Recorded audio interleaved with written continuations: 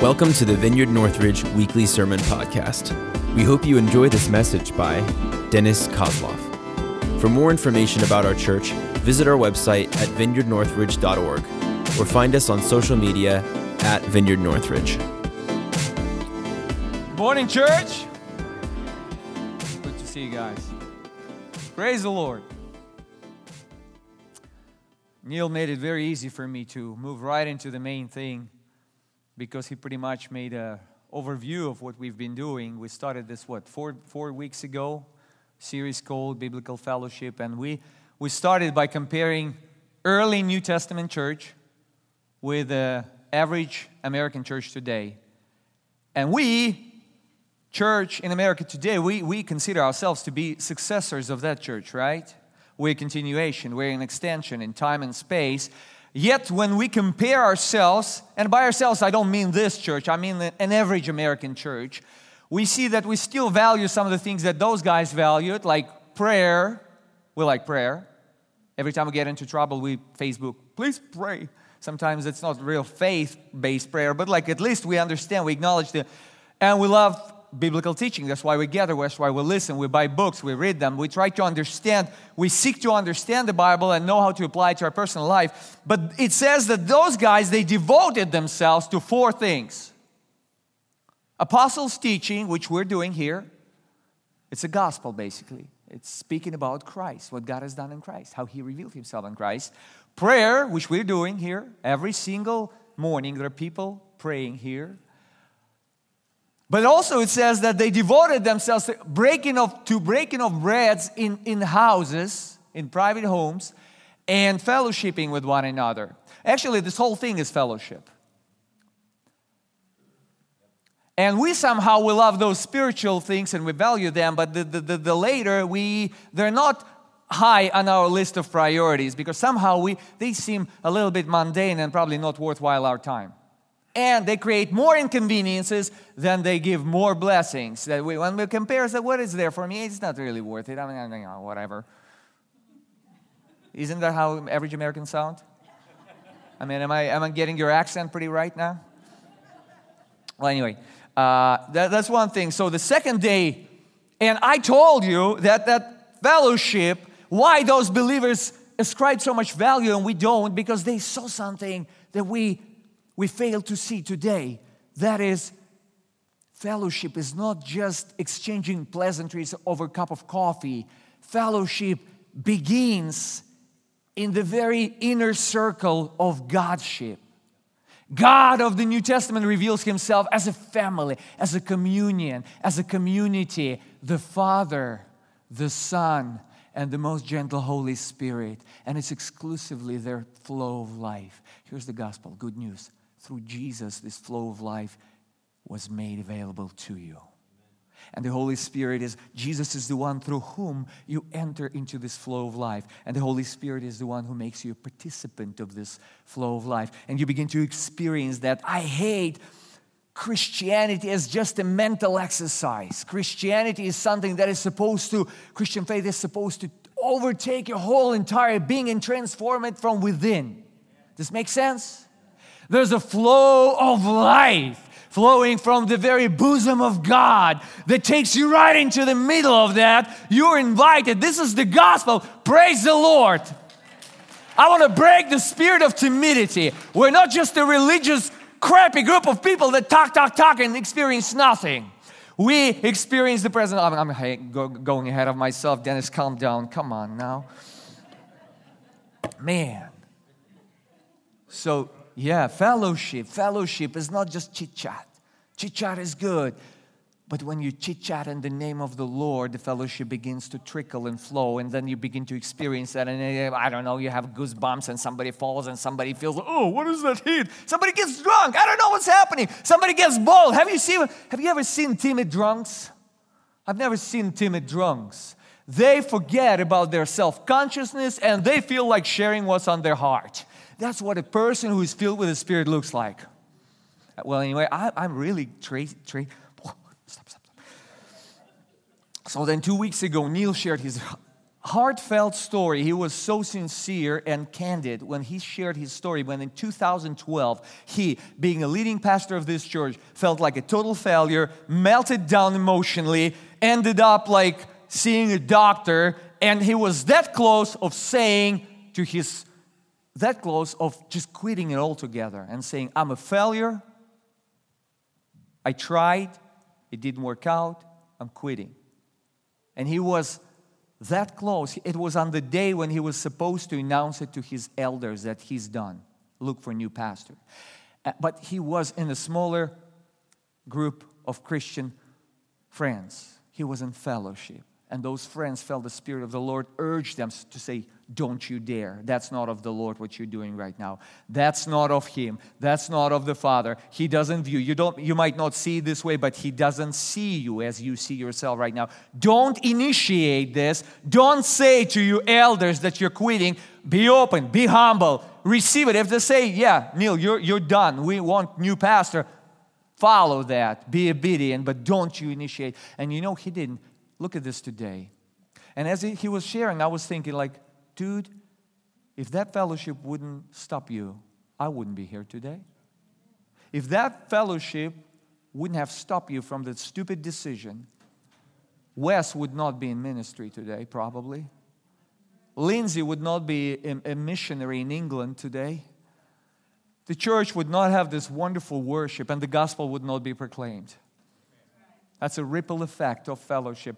Well, anyway, and last Sunday was wonderful when Diane and Happy, they shared, and I don't want to repeat Neil, but they said there's one most important force that can heal broken people in this world, and it's healthy relationship. And it cannot be done online. Even secular people understand that. A friend of mine, I have a friend who is a businessman, and he's like connected to major corporations all over the world and in America.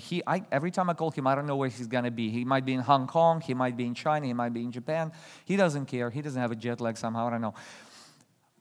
I ask him like, so much flying, so much traveling, but so many technologies allow you just to, arrange for a meeting online and have a crystal clear picture and wonderful sound. And he said, Dennis, you don't understand.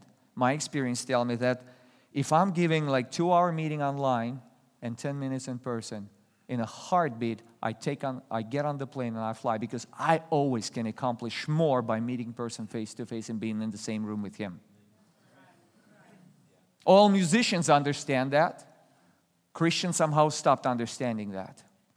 We're working our live stream, and it's going to be great. It's going to be top-notch quality, but it's not going to replace fellowship. Well, anyway, today I want to talk to you from a whole different angle about fellowship. There's a whole different side of the operation of the Spirit that can only be experienced in a small group setting. All those one another's that Neil mentioned and I mentioned, love one another, bear with one another. Let me come from this different angle. Every single person, I believe, in this world wants their life to matter. Every one of you. I don't believe there is a single one of you who said, I just want to live a mediocre life, be like anybody else, die, and nobody remember me ever. That's just not true.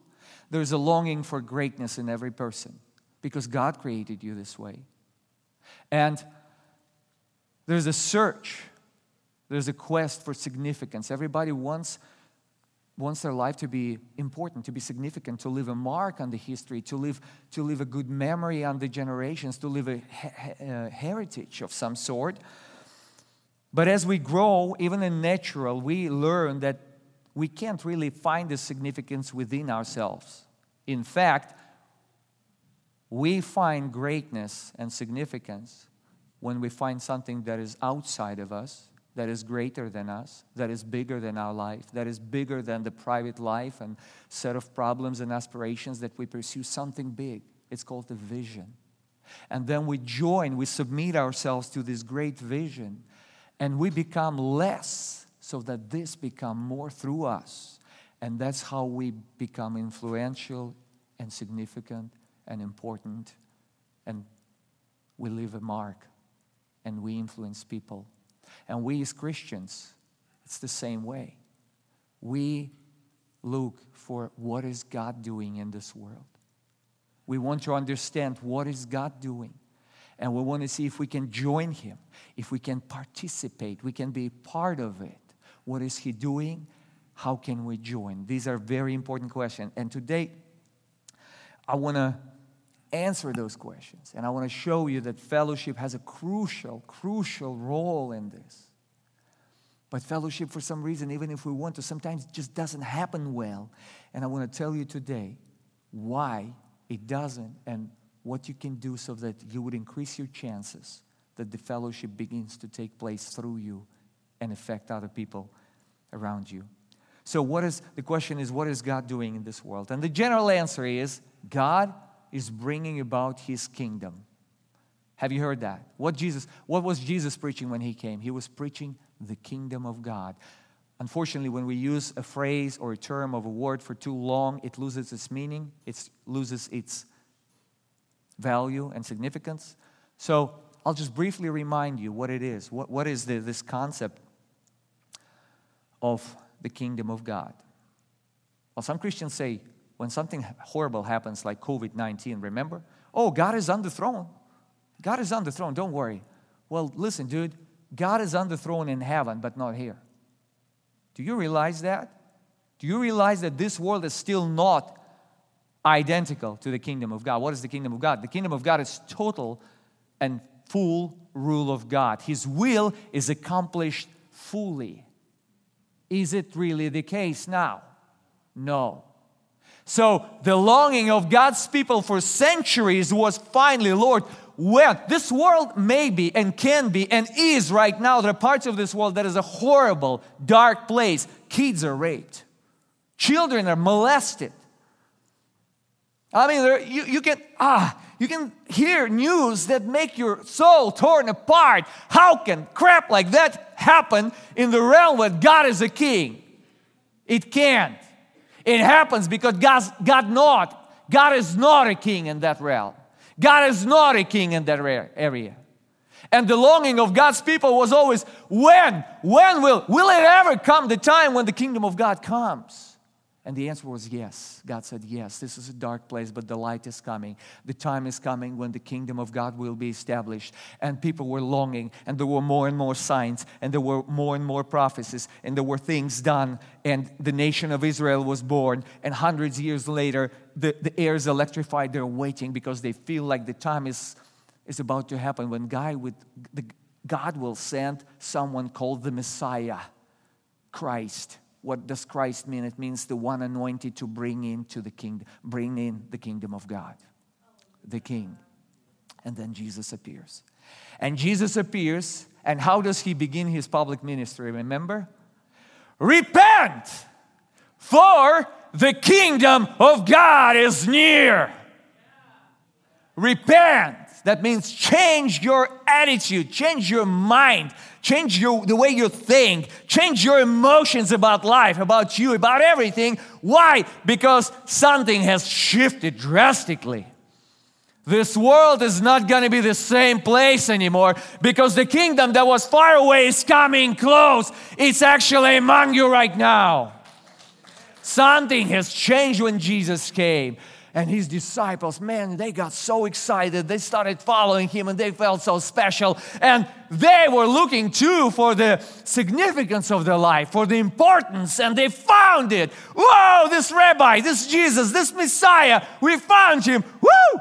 They hack with this business ideas and shipping and whatever. Jesus, He's the King, He's the Messiah. And they're going and they see the kingdom powers break through Him. Miracles happen. Blind people begin to see. Demons are cast out. So they come into the very dark place. The guy is demon possessed. There are hundreds of demons just destroying his life. Jesus comes and says, "Be God in Jesus' name." All of a sudden his eyes clear up and he's like, "Oh, where am I? Who are you? Oh, feels so good. What is it?" Wow, the kingdom of God has come close through Him. And those disciples are excited and they think and they see the trajectory is rolling up. Man, more and more people are gathering. People are excited. People want to touch Jesus. People want to hear Jesus. And now they feel important because they're next to Jesus and they can what do you want? I'll talk to Jesus on your behalf. So this is all cool and hunky-dory. But listen, then something horrible happens. Jesus, at a certain point, stops all this thing. He said, you guys are right. I am the King. I am the Messiah. And I am here to bring the kingdom. But you don't know how it's going to happen. It's a whole different story. Right now, you think the world is going to join us? This wonderful political religious movement? No, the world will reject me. What? The world will not accept me. We're going to Jerusalem, and there I will be denied, rejected, arrested, humiliated, tortured, and put to death. What? And they just denied. They were in denial. They would check out. They didn't want to hear that. What are you talking about? He said, that's how I'm going to bring the kingdom. I'm going to reveal to you the mystery.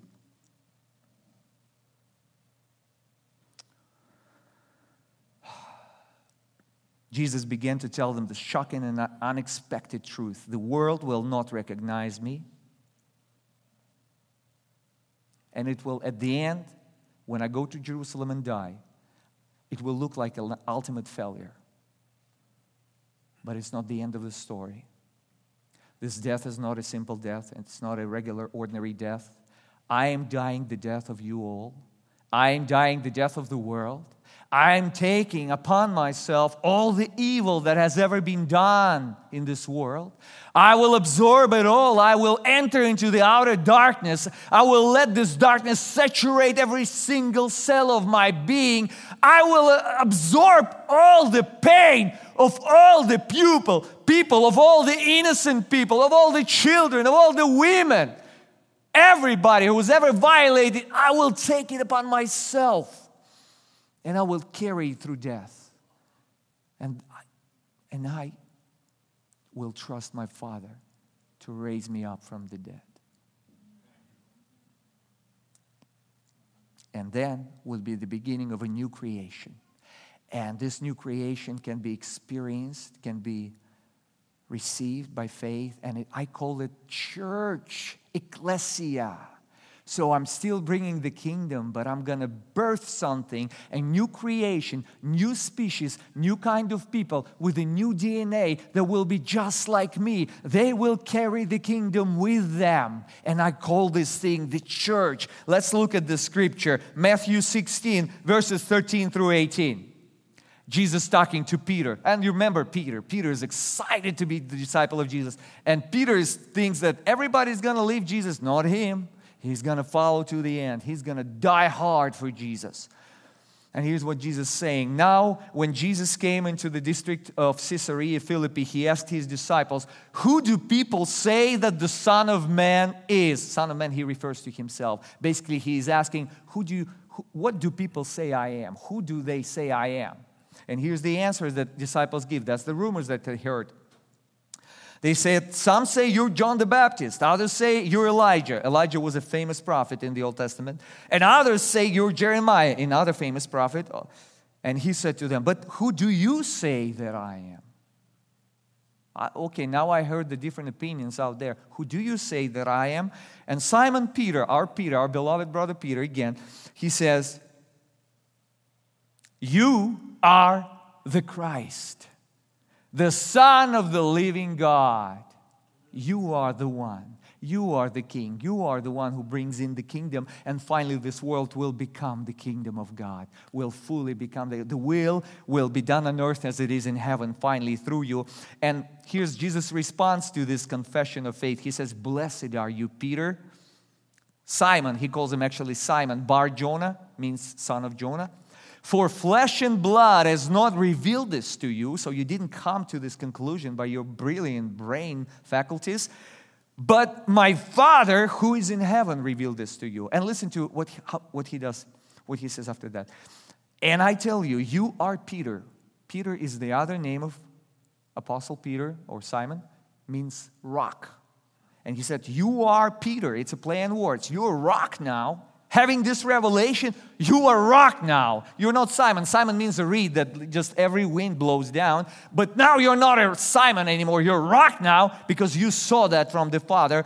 And I'm telling you, you're Peter, you're rock. And on this rock I will build my church. And the gates of hell shall not prevail against it. The gates of hell shall not prevail against it. And listen, I will give you the keys of the kingdom of heaven. And whatever you bind on earth shall be bound in heaven. Whatever you loose on earth shall be loosed in heaven. He's talking about authority, tremendous authority of the kingdom given to His church. So the question again, my question was, what is God doing in this world? What is it that He's doing? He's bringing His kingdom. That's the general answer. How is He doing? He's doing it by building the church. The more specific answer that would be, He's building His church. He's multiplying and intensifying His presence through His church. And the gates of hell cannot prevail against this church. Well, by now I know some of you think, Dennis, what in the world does it have to do with fellowship? I know what you're thinking. And I will tell you everything. Just bear with me for a few more minutes and you will see that. The question is, how does He build this church? And let's get into a time machine. So we saw young Peter, and now let's go to old Peter, closer to the end of his life. And he's still talking about those rocks that Jesus talked to him. He's still talking about those rocks and stones. Let's look. 1 Peter 2:4. As you come to Him, Jesus, He writes to Christians, as you come to Him, the living stone, rejected by humans but chosen by God and precious to God, you also, like living stones, are being built into a spiritual house to be a holy priesthood, offering spiritual sacrifices acceptable to God through Jesus Christ. Do you see the pictures? He still refers to this original conversation with Jesus. It became his theology through his years. Now he sees people as living stones. Jesus is the main central rock, the revelation of who He is. So we see this building of the church really happens when two things happen. When people come to Jesus as the central living stone that emanates life and gives life. That turns them into living stones. I know it might be complicated for you, but listen. You are a living stone. If you have ever come to receive Jesus, you became a new creation. You became a new living stone that has life within. And now the question is, what do you do with that? And Peter says, God's idea, God's blueprint is for you to come together with other living stones with Jesus at the center. And as you do that, you should learn to be willing to be built into something big. You know, we live in Northridge, and this church is located in Northridge. Most of the houses in Northridge are brick houses, right? And many of you live in brick houses. So I want you to do this. Next time you come close to any wall of brick, just find one brick. Look at it. Identify yourself with this brick. And now think of you. And ask yourself, like, does that reflect me in my Christian walk?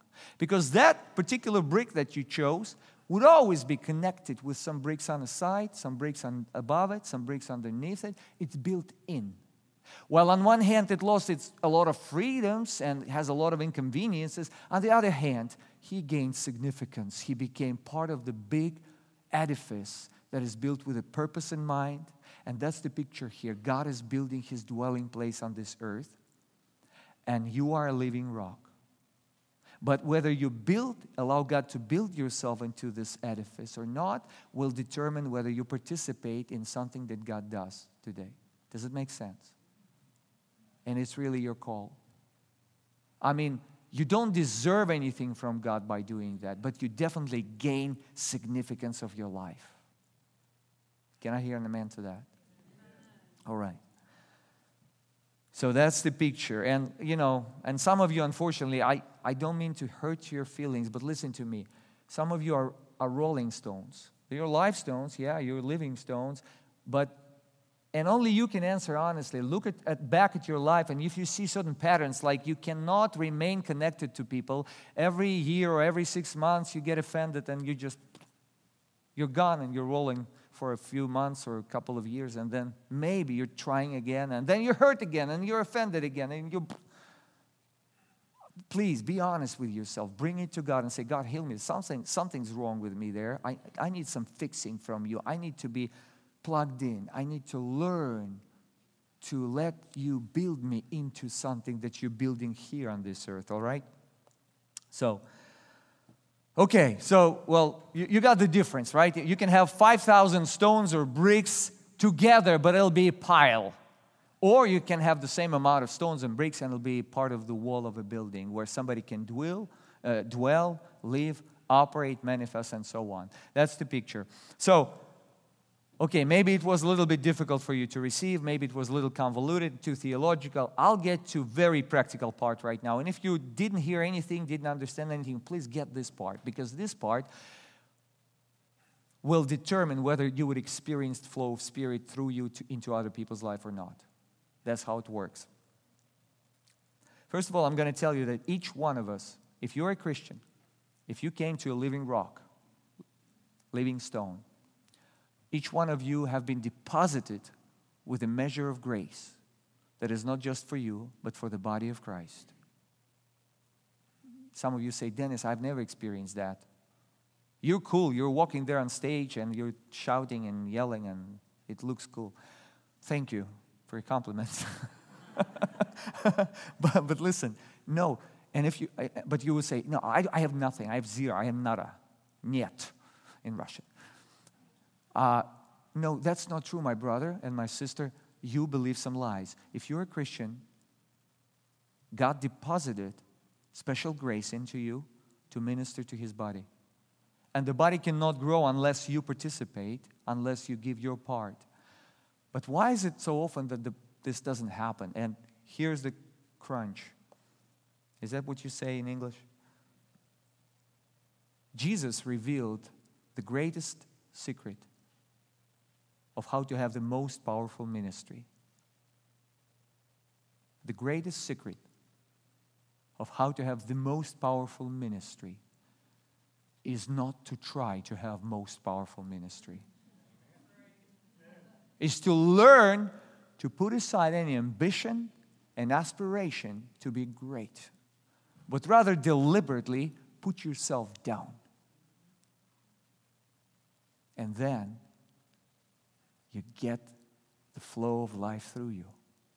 The whole idea of Christian walk and ministry and service is a service. It's to become a servant. And it's to learn to empty yourself. And it's your decision. It cannot be produced by something imposed on you. It's something that you have to deal with before the Lord. I'm so used to people coming to the church with a consumerism mindset. Like, what is there for me? Do I like the worship? Do I like the preaching? And I'm fine. I'm not bashing you guys. We all start there. Here's the thing. The Lord knows and He's fine with this. He's fine with self-seeking people and self-seeking Christians. But you shouldn't be. You shouldn't be fine. You shouldn't settle for this to be the rest of your life. You should learn to grow out of that and to learn to grow, to really grow. You know, so 3 kinds of people come to churches. I'll tell you as a pastor. I've been involved in ministry for more than 20 years. I wasn't a pastor, but I was all kinds of ministries. But 3 kinds of people come, and I'm simplifying, and you fall into one of these categories. And it's not there so that you would think, oh, well, you're judging me. I'm not judging you. I've been there myself, and I am there myself until today in some areas. But anyway, some that know nothing about themselves. They just have no clue. They have no vision. They don't know who they are. They don't know their giftings. They don't know their calling from the Lord. So they come and they say, Pastor, can you help me find out who I am in the Lord? What is my calling? What are my gifts? And we try to help that. And actually, it can be very, very good. So if you're that, come to us, come to Neil, come to me, talk to us. We'll try to help you to navigate, to explore your walk with the Lord and find out who are you called to be in the body of Christ in the church. There's a second category of people that comes and they already know. They believe they know who they are and what they want. So they come to the church and they see, is there a place for me here? And we try to accommodate. Usually, statistically, it doesn't go well, unfortunately. I mean, I'll be honest with you. Sometimes it works out. And yeah, I don't know where you are. But there's a third kind of people, the rarest kind. And some of you are that rarest kind. And that blesses my heart. When we first started doing the volunteers sign up encouragement, and people started signing up for different areas. And I'm sorry I didn't talk to you, Jesse, but I want to use you as an example. This brother blessed my heart because he checked like 3 days. He lives in St. Paris. This brother lives in St. Paris, not very close. And he checked like this, and this. So I said, whoa. But what is it that you would love to do? He said, I don't care. What do you need me to do? As it was a new feeling for me dealing with Christians. That blessed my heart. And I told him, Jesse, you bless me, dude. I mean, this is pleasant. This is so nice. You know what? This is a posture of a servant. This is an attitude, not what is there for me, but it's like, how can I be of help? How can I serve? How can I stoop down? And let's look at Jesus. He unpacks this amazing secret of the most powerful ministry and of the most powerful fellowship that you can experience. And I mean, it's a good thing. There are people like Jesse. There are people like Sandy who just took care of all the weeds and wasn't in the spotlight. But there are people. But I want you to know that it's good that you have this heart of a servant in practical things. But that's exactly the heart you need to bring into a small group of people fellowship. If you bring it there, it'll be a blessed experience. But if you would come with your big self and you feel like you want to insert yourself, or otherwise you want to hide not to say anything, it's going to be not a very good group, I'm telling you. But if each one of us would remember what Jesus told, how to assume, how to posture yourself in the way of a servant. Let's read it. It's found in the book of John, chapter 13. And we'll read verses 1 through 5 and then 12 through 17. And I know many of you are Christians for years, so you've heard this story, you know this story, but try to listen to it with a new set of ears. Try to listen to it like you've never heard it before. Let's read it. Now, before the feast of the Passover, when Jesus knew that his hour had come to depart of this world to the Father, John specifically writes that, having loved his own who were in the world, he loved them to the end. During supper, when the devil had already put it into the heart of Judas Iscariot, Simon's son, to betray him, Jesus, listen, knowing that the Father had given all things into his hand, and that he had come from God, and he was going back to God, he rose from supper, he laid aside his outer garments, and taking a towel, he tied it around his waist, and he poured water into a basin and began to wash the disciples' feet and to wipe them with the towel that was wrapped around him. Verse 12, when he finished washing their feet, he put on his clothes and returned to his place. Do you understand what I have done for you? He asked them. You call me teacher and Lord, and rightly so, for that is what I am. Now that I, your Lord, your teacher, have washed your feet, you also should wash one another's feet. I have set you an example that you should do as I have done for you. Very truly, I tell you, no servant is greater than his master, nor is a messenger greater than the one who sent him. Now that you know these things, you will be blessed when you do them. You know these things. You knew that things. Now I reminded you once again. Now you'll be blessed if you do them. You'll be blessed. So Jesus knew two things here. We see, first of all, his disciples still don't really have a clue what he's about to enter. They still don't believe it's going to happen. They still don't believe he's going to die. But he's fully aware that he is that close to enter into this tremendous darkness and death on behalf of all humanity. He knows that.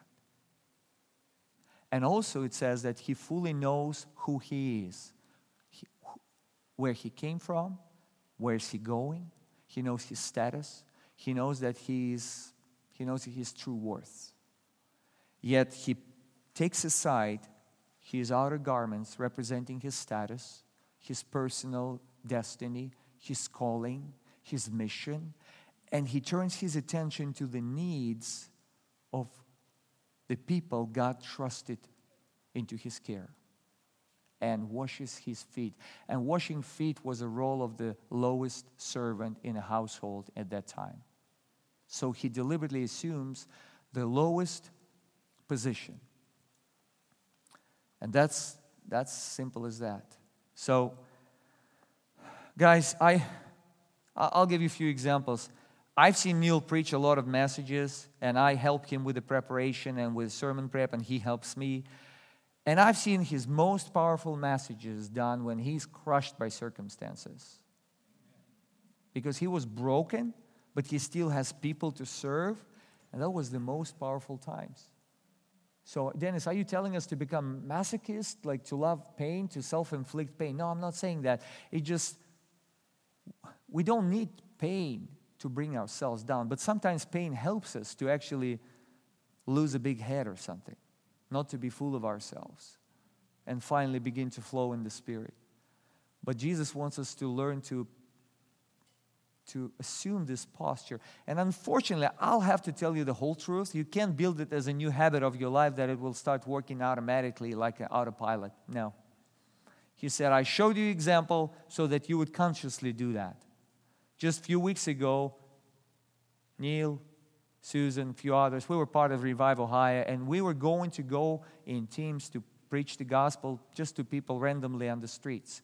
And I was that close to saying no to that because, well, first of all, I'm a pastor. I can, have a little slack from people and not do what everybody else doing, just get home. Yeah, I was in 2 meetings already. I was tired. Second, my stomach was upset, and I had a legitimate excuse. And I was really tempted I was on the fence between going and do what the body of Christ is doing right now or going home and enjoy my living room sofa. It was a serious choice. Somehow the Lord reminded me that He said, dude, why don't you choose to put your garments off, to take that comforting option off and embrace the inconveniences and go. Because how about my upset stomach? Well, you're close enough to the restroom anyway. So I went, and as I went, Susan was there. Where's Susan? Doesn't matter. Yeah, over there. In like 15 minutes from that decision, the Lord led me to this guy that I knew for 5 years. And for last month, I've been praying, Lord, let me start bringing people to you again. I haven't led anybody to the Lord in like 3 months. It's too long, Lord. I need to be used by you to touch somebody. And the Lord brought this guy right there. I stopped him. God reminded me of a specific thing from his past. I told it. I said, do you want to receive Jesus right now? He said, yes. And by the end of our prayer, he was crying. I mean, he received the Lord on the spot. And I felt like God is using me and the Spirit of God is flowing. And I believe it actually began to happen when I decided not to go to take my sofa in my living room. I'm not against sofas in the living room. I'm fine. But it's an inner thing for you to decide. Nobody can decide it for you. So I'm basically wrapping it up. And I'm telling you, guys, we're starting these groups for a purpose, for a reason. And we really want you to sign up. We just create these containers for you to feel with yourself there. But please, try to come to those groups. Maybe you can't sign up this time. Maybe in the future you will. But try to practice that. Try to come at least once a week to put aside your ego, to put aside your aspirations, your agendas, your inclinations, natural, and try to come as a servant and consider those people more important than you are. Just try it for a while. You will be amazed how powerfully God can use you and flow through you and enrich people and infuse them with His life. And I'm done, but I just want to remind you, our good old friend Peter. Remember him? Very impulsive guy. He said, Jesus, if anybody betrays you, not me. Jesus said, really? You're going to deny me 3 times within the next few hours. And it happened. And Peter was devastated. He was devastated. and he felt like he got himself disqualified for the rest of his life. And he actually went back to his old lifestyle. He began to develop fishing business again. And Jesus comes to him and says, Peter. And Peter can't look up his eyes. He said, Peter, do you love me? And Peter says, Lord, you know I love you. I love you. I don't dare to say that, but you know I do. And he says, feed my sheep. That sheep means Jesus refers to his people as sheep.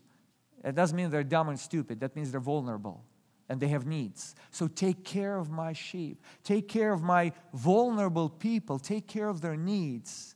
And then he asked him the second time, Peter, do you love me? And Peter, I love you, Lord. I love you, Lord. Said, feed my lambs. The same thing. Take care of my people who are vulnerable and have needs. See them as vulnerable. See them as little ones. See them as tender ones. See them as those who have needs. And then he asked him the third time, Peter, what, Lord? Do you love me? Peter got really broken by that time. He said, Lord, you know I love you. And he said the same thing, take care of my sheep. You see what's happening here? That's a call of God to everyone. That's how you're being built into the body of Christ. You learn, at least for moments, to forget about yourself, to forget about your problems. You look at Jesus and you look at his sheep, at the people that he values and appreciates so much. And they're vulnerable, and they're hurt, and they have needs, and they have dirty feet, by the way, and stinky ones too. And you know that if you see their face, you are to shine God's light on their face. But if you see their feet, you're to wash their feet. And if you see their tummy rumble, you're to feed them. That's a call. The body builds itself in love. That's how the church is built. You want to be significant?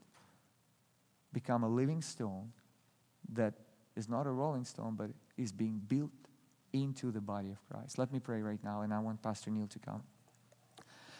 Father, we thank you so much that you're restoring the freshness and the glory of your gospel, but we also thank you that you're restoring the call to Christian living in the light of this gospel, which is a life of serving you and serving others. Father, please inspire our hearts to learn, to follow you in this example, to wash people's feet, to feed your lambs, and to take care of your sheep, Lord, to put people's needs ahead of our own. In Jesus' name, amen.